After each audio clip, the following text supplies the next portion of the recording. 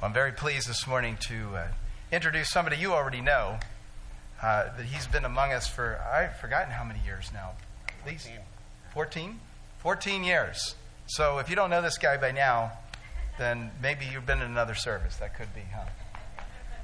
But we're grateful to have Chandra Malampalli here with us today. And he's been teaching in encounters, senior lunches, all different kinds of ways. He's involved with Free Methodist work in India. He's a professor. He's got a seminary degree, a great combination of all kinds of good things. And I'm going to shut up and let him talk because he's got a good word for you this morning. Welcome, Chandra. Yes, you're good. Okay. Good morning, everybody. Happy to be sharing the Word of God with you while Colleen is in Indiana.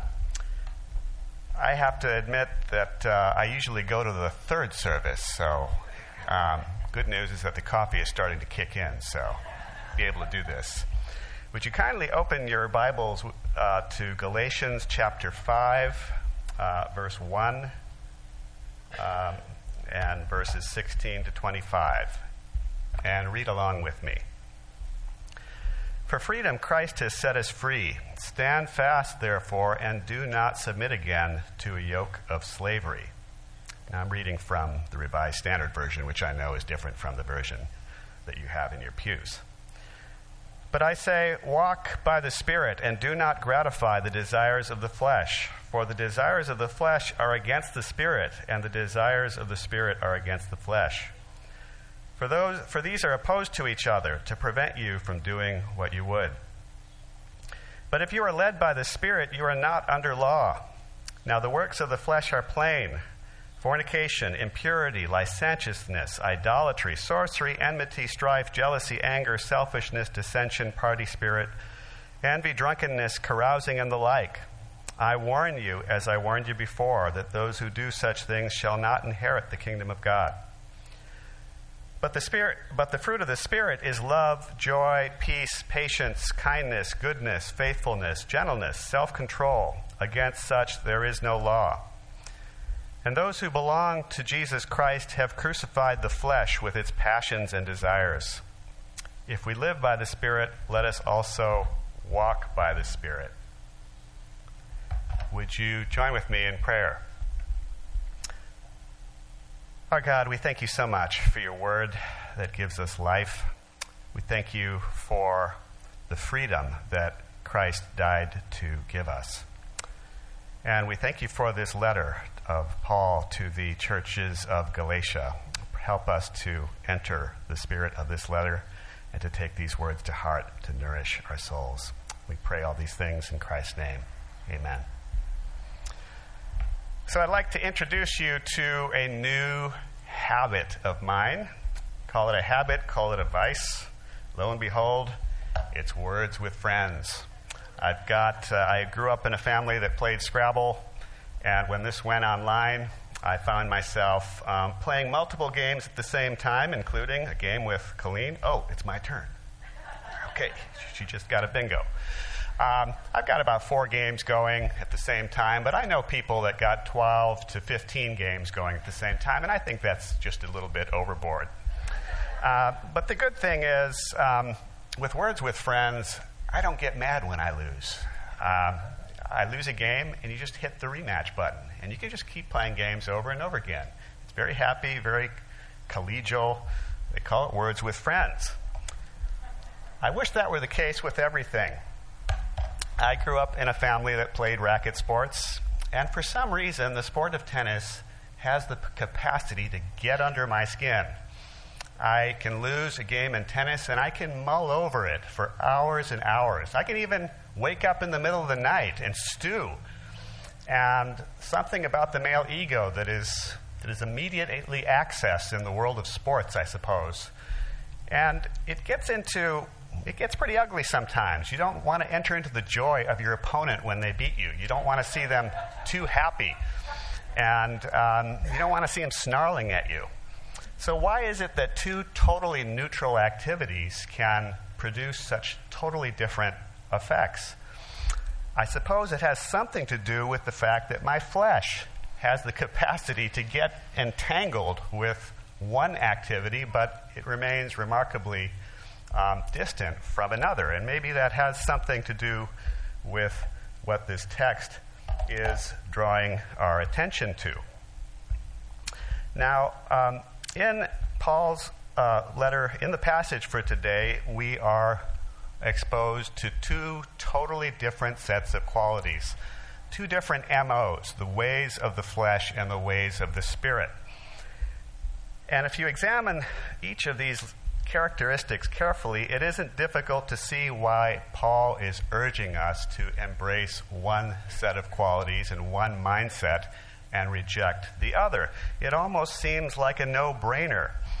Love, joy, peace, patience, and self-control are certainly preferable to the long list of vices that you see described in verses 20 and 21. Matter of fact, that list of vices is so long that it takes about 3 verses to cover them all.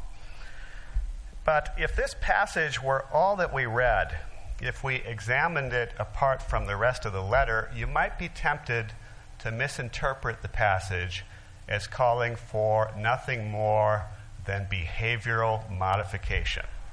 Change your bad behaviors and replace them with good behaviors. Stop being impatient and jealous and envious and drunken, and start being a loving, kind, and patient person. If that's what the passage were about, it really wouldn't be good news. It would just be another do list. It would be another form of behavior mod. It would be generic religion, devoid of real power. But that's not what the passage is about. The passage is really about freedom. And Paul spends about 4 chapters developing this idea of building our life around God's promise, building our life around the affirmation of the gospel. And it's only after 4 chapters of theological argumentation that he gets to these verses where he exhorts us to live by the Spirit and not by the flesh.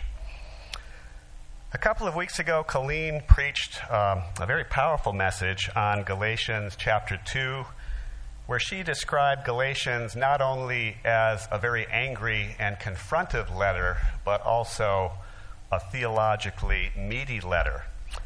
If you recall, Paul in Galatians is taking on the false teachings of the Judaizers.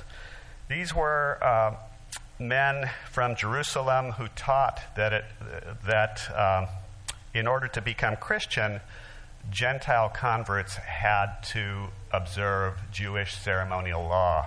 Specifically, they had to be circumcised, and when they became circumcised, they became committed to following all the other laws. The Judaizers were trying to sell a particular package or cultural form for the gospel, and in the process, they were undercutting the message of salvation by faith. A lot was at stake in what they were teaching, so much so that Paul very stridently attacks the Judaizers as preaching a false gospel. You very rarely see language this confrontive in the New Testament, but that was what was at stake. But the good news is Paul turns this confrontation into a teachable moment. He expounds on the doctrine of being saved by faith alone. There's absolutely nothing we can do to merit our salvation. Paul goes into great detail to distinguish the life that flows from God's promise in Jesus Christ and the life that is lived in slavery to the law, to do's and don'ts. In chapters 2 and 3, he explains who the real children of Abraham are. The real children of Abraham are not the biological descendants of Abraham. The real children of Abraham are the people who put their trust in God's promise in sending his Son to us to die on the cross for our sins. So all of us who put our trust in Jesus become children of Abraham. So it's only after several chapters of explaining all that God has done for us that Paul moves into the verses of today's lectionary. The passage at its core is about our freedom that comes from building our life around the promise.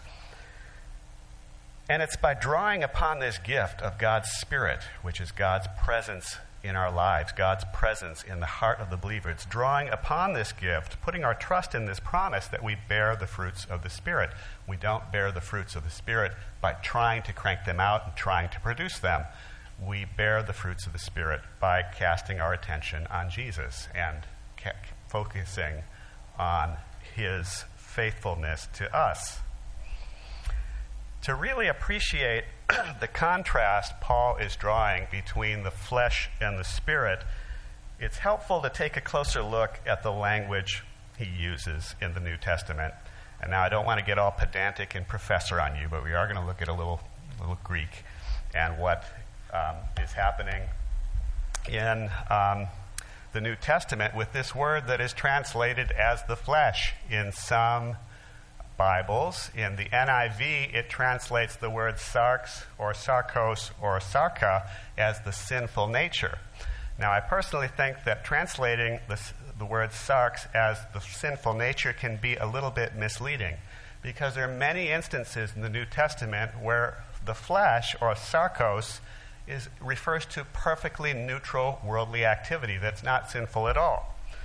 Let me give you some examples. Sometimes the word sarx refers to the physical body, or the flesh, the physical flesh, or our physical existence. Paul talks about an ailment he had in his flesh, or some sickness of the flesh. Sometimes the word sarx relates to our descent or our lineage. We are born Jesus was from the lineage of David.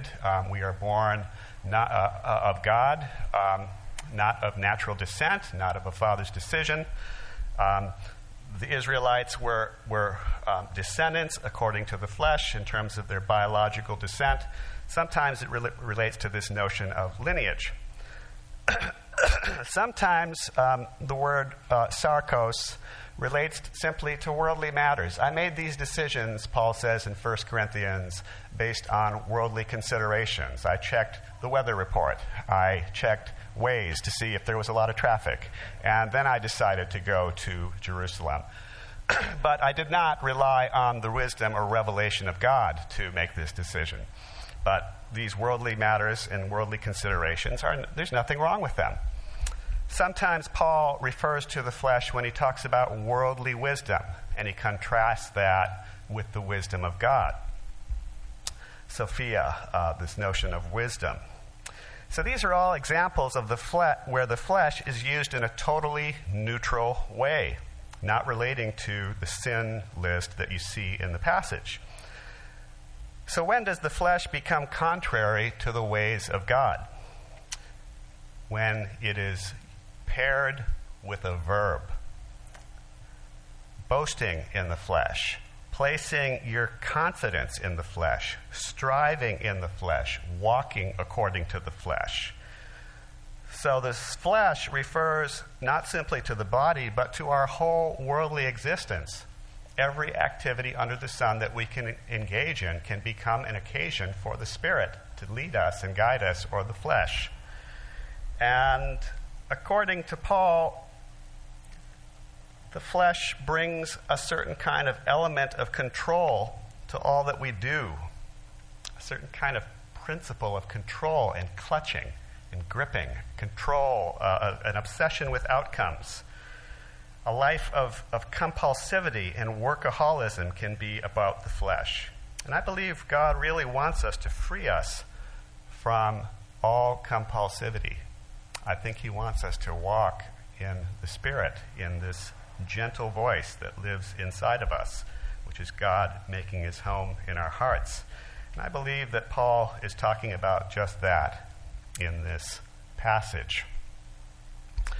What's interesting about Galatians is that it presents us with two starkly contrasting images of what life according to the flesh can look like. One of the images is the image of the Judaizer, the super religious, legalistic, and self-righteous personality. What does that kind of person look like today? I do not have a specific answer or name, largely because I have found this church over the years to be blessedly free of that kind of a profile. But I have, earlier in my Christian walk, I've been a part of environments that have been quite different. Over the years, I've kept in touch with a number of friends who have shared a common story. And that common story is about belonging to Christian organizations or ministries that really tired them out. These were climates that promoted a kind of super Christianity. They used language like thinking big for the Lord or selling out for Jesus, not being lukewarm, proving your commitment. Now, all of these phrases, these cliches, are meaningful when they're stated in the right context. But in these particular environments, it tended to produce a kind of pressure on us to appear the right way, to please certain people, to sound like you were super spiritual, to sound like you were truly committed and not lukewarm. And so when one of these super Christians would walk into the room, you felt like you had to talk Christianese around that person. And when they left, you just went back to being your normal self. It took my friends and me many years to recover from the wounding and fatigue that was manufactured in these super Christian circles. Many years to make it back to the gentle voice of the Spirit, the voice of grace, the voice of Jesus who says, "My yoke is easy and my burden is light." You don't feel tough and grandiose when you hear these words, but they are salve on the wound. So what about this other image of the flesh? The image of the self-indulgent, pagan, licentious person. Take a look at this. I guess I should have put that earlier. No. Okay. They're all out of sequence. That's all right. He provides us with a long list of sins that include some sins relating specifically to the body, drunkenness, fornication, impurity. But a lot of the sins on the list that Paul gives us are sins of the mind and the heart, attitudes, mindsets, envy, jealousy, dissension, cantankerousness, party spirit. And these are mindsets of the flesh that can afflict our lives in many different venues. It could be within the life of the church, and certainly Paul's letter to the Galatians was a letter to churches where he was saying, steer clear of this factionalism, this sniping, this envying of one another. But there's other venues where the flesh can get the best of us, including our jobs, our place of employment. Practically every different vocation has a potentially dark side and a potentially redeeming side. Our jobs certainly involve hard work, but are we approaching that work in the flesh or in the spirit? Are we entering a workday believing in God's faithfulness and promise to us to meet our deepest needs, including the need for self-respect and self-esteem? Or are we going about our work in our own strength and trying to extract from our jobs what only God can provide for us? Now, I can't speak to everybody's job and everybody's vocation, but I can use examples from the line of work that I'm in, namely academia. On the bright side, academia is about learning. It's about teaching and mentoring. It's about community, sharing of ideas, and being enriched by other people at every different level. We're providing real goods for people and helping them grow. It's a line of work where we teach people how to think about an issue and look at it from many different angles. And all of this is fine and good. But on the flip side, academia for both students and teachers can be a venue where we feel all kinds of pressure to be successful and visible in the eyes of other people. For students, that comes in the form of being obsessed with grades, being obsessed with being caught up with popularity or your achievements and extracurricular. I like to call it kudo mongering, and it's something that professors get caught up in too. It comes in the form of publish or perish, the longing for recognition, and I've seen it with people that are toward the end of their careers, the proverbial chip on the shoulder when you don't get the kudos that you believe that you were owed your whole after slogging away all these years. The proverbial chip on the shoulder. Marriages and families can fall apart from an unconstrained pursuit of these kudos. Depression and anxiety are rampant in academia. Look at the counseling centers of major universities and colleges around campus, just saturated with people dealing with chronic anxiety.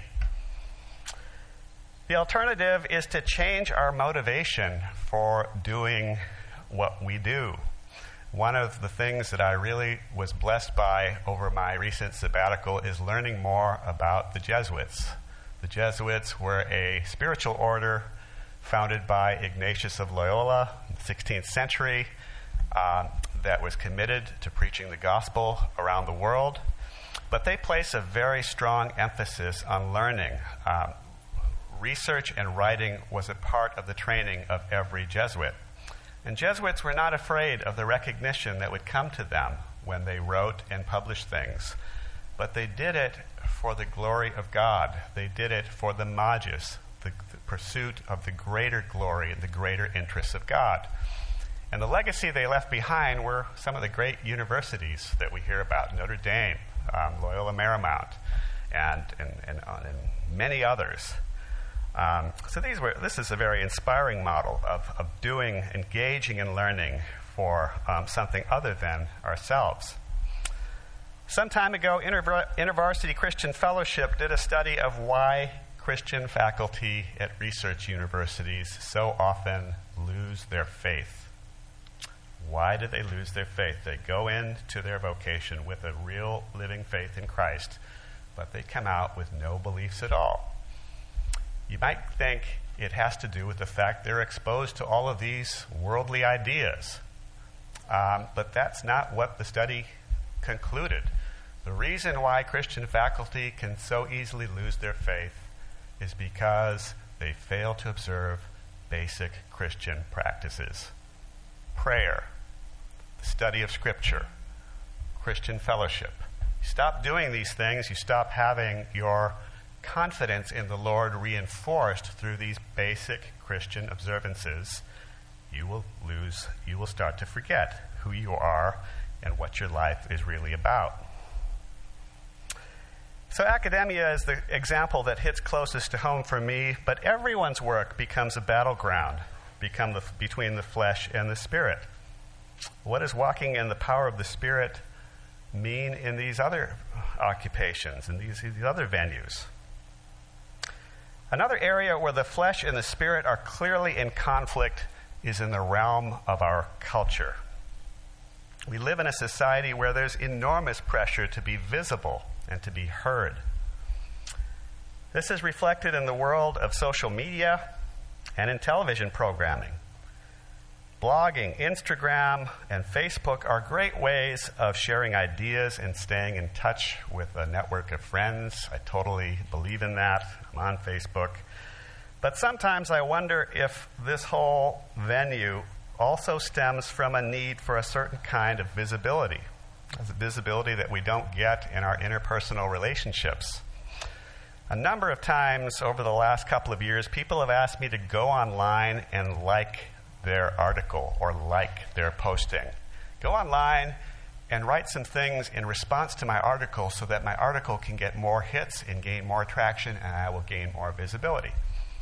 I thought, wow, glad I'm useful in some way. I've had people ask me to write blurbs for their book on Amazon.com when I haven't even read their book. Felt a little bit like the flesh to me. All right.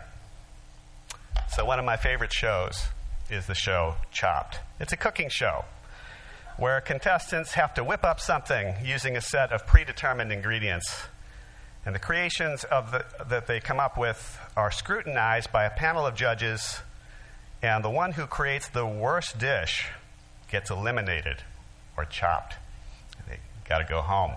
And then The viewer of this show gets to engage in this voyeuristic pleasure in looking at the person who got chopped in the face and watch the tears roll down their face and hear what they have to say. What on earth are they feeding on there?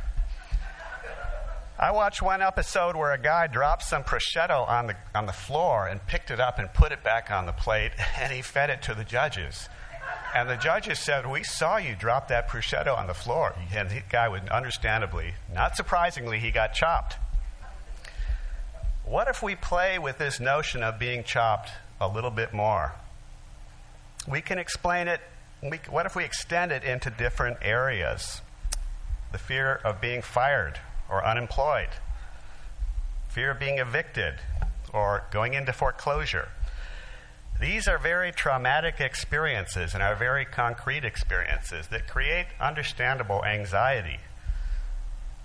But there's a more subtle fear that people have, and it's the fear of invisibility, of just not being on anybody's radar, not being on the radar of the world that's out there. Fear of invisibility. So much of our efforts and anxieties in the flesh are devoted to this project of not being chopped, being visible and important. There's a theologian named Paul Tillich who called this the fear of non-being. But in the New Testament, it's just the fear of death. In Hebrews 2:15, Paul writes that Christ became one of us and died on the cross to, quote, deliver all those who through the fear of death were subject to lifelong bondage. It's a real profound diagnosis of the human condition, this profound fear of non-being, the fear of not living eternally. In other instances, Paul uses another word to describe this endless striving for visibility. He calls it futility. It's just hopeless. It's just constantly kicking up this noise to be heard when God has heard us. God has affirmed us and given us his promises. So if we believe in God's promise, will he make us successful and visible? Will we reach the finals of American Idol or The Voice? Maybe not. But the image that we have in the Bible over and over again is the image of bearing fruit. This is what God promises us. The vision of the gospel is definitely committed to a kind of productivity in our lives. We are going to be productive if we trust in Christ. We will bear fruit, and it will be better than what we would do if we lived according to the flesh. A lot of times we're duped into believing, if I don't do things according to the flesh, I'm going to be a loser. I'm not going to be able to keep up. That is such a lie. If you are called to a particular line of work, doing things God's way, it's going to take you so much farther than kicking and clawing and dissension and jealousy and envy will ever get us. And that's something we have to remind ourselves over and over again. The gospel is concerned with a kind of worldly productivity, but it's productivity toward a different horizon, toward God's purposes, not the agenda of our flesh. To wrap it up, I believe the text that we've examined today challenges us to ask a few basic questions to ponder during our quiet times with the Lord. Are we going about things in the flesh or the spirit? Are we beginning each day with an awareness of God's faithfulness to us? What maneuvers of the heart is the Spirit prompting us to make? What shifts in the heart? The image that comes to my mind are the adjustments of a chiropractor or the adjustments of an orthodontist. The little adjustments that God wants to make in our heart so that we are aligned with his purposes and his Spirit and what the Spirit wants to do deep inside. What are the acts of letting go of the clenched fist, of relaxing our own agenda so that God can take us to new places and allow us to grow in new ways? Finally, Paul's letter to the Galatians is a letter that speaks to our life in the body of Christ. As the church, we are called to be an alternative society that bears witness to the power of God. We're not supposed to mirror the divisiveness of our culture. At a time when our culture is so polarized by its media, the cutthroat politics of this current election season, the weighty issues related to mass killings and Brexit and every other contemporary issue, how do we engage our culture in spirit-led ways? Galatians calls us to relate to each other in ways that are uplifting, kind, patient, and respectful, and to serve one another in a spirit of humility. This is the humility that comes from knowing that we have been saved by faith and not by works. Would you pray with me? Heavenly Father, we thank you so much for your word that brings life. We thank you for the gift of your Spirit who dwells among us and within us, and the promptings of the Spirit. And we pray that each day we would become more attuned to that voice and less tuned in to the world and its false security. We pray that we would not live with this fear of being chopped, but would put our trust in your promises. We pray all these things in the precious name of Jesus Christ. Amen.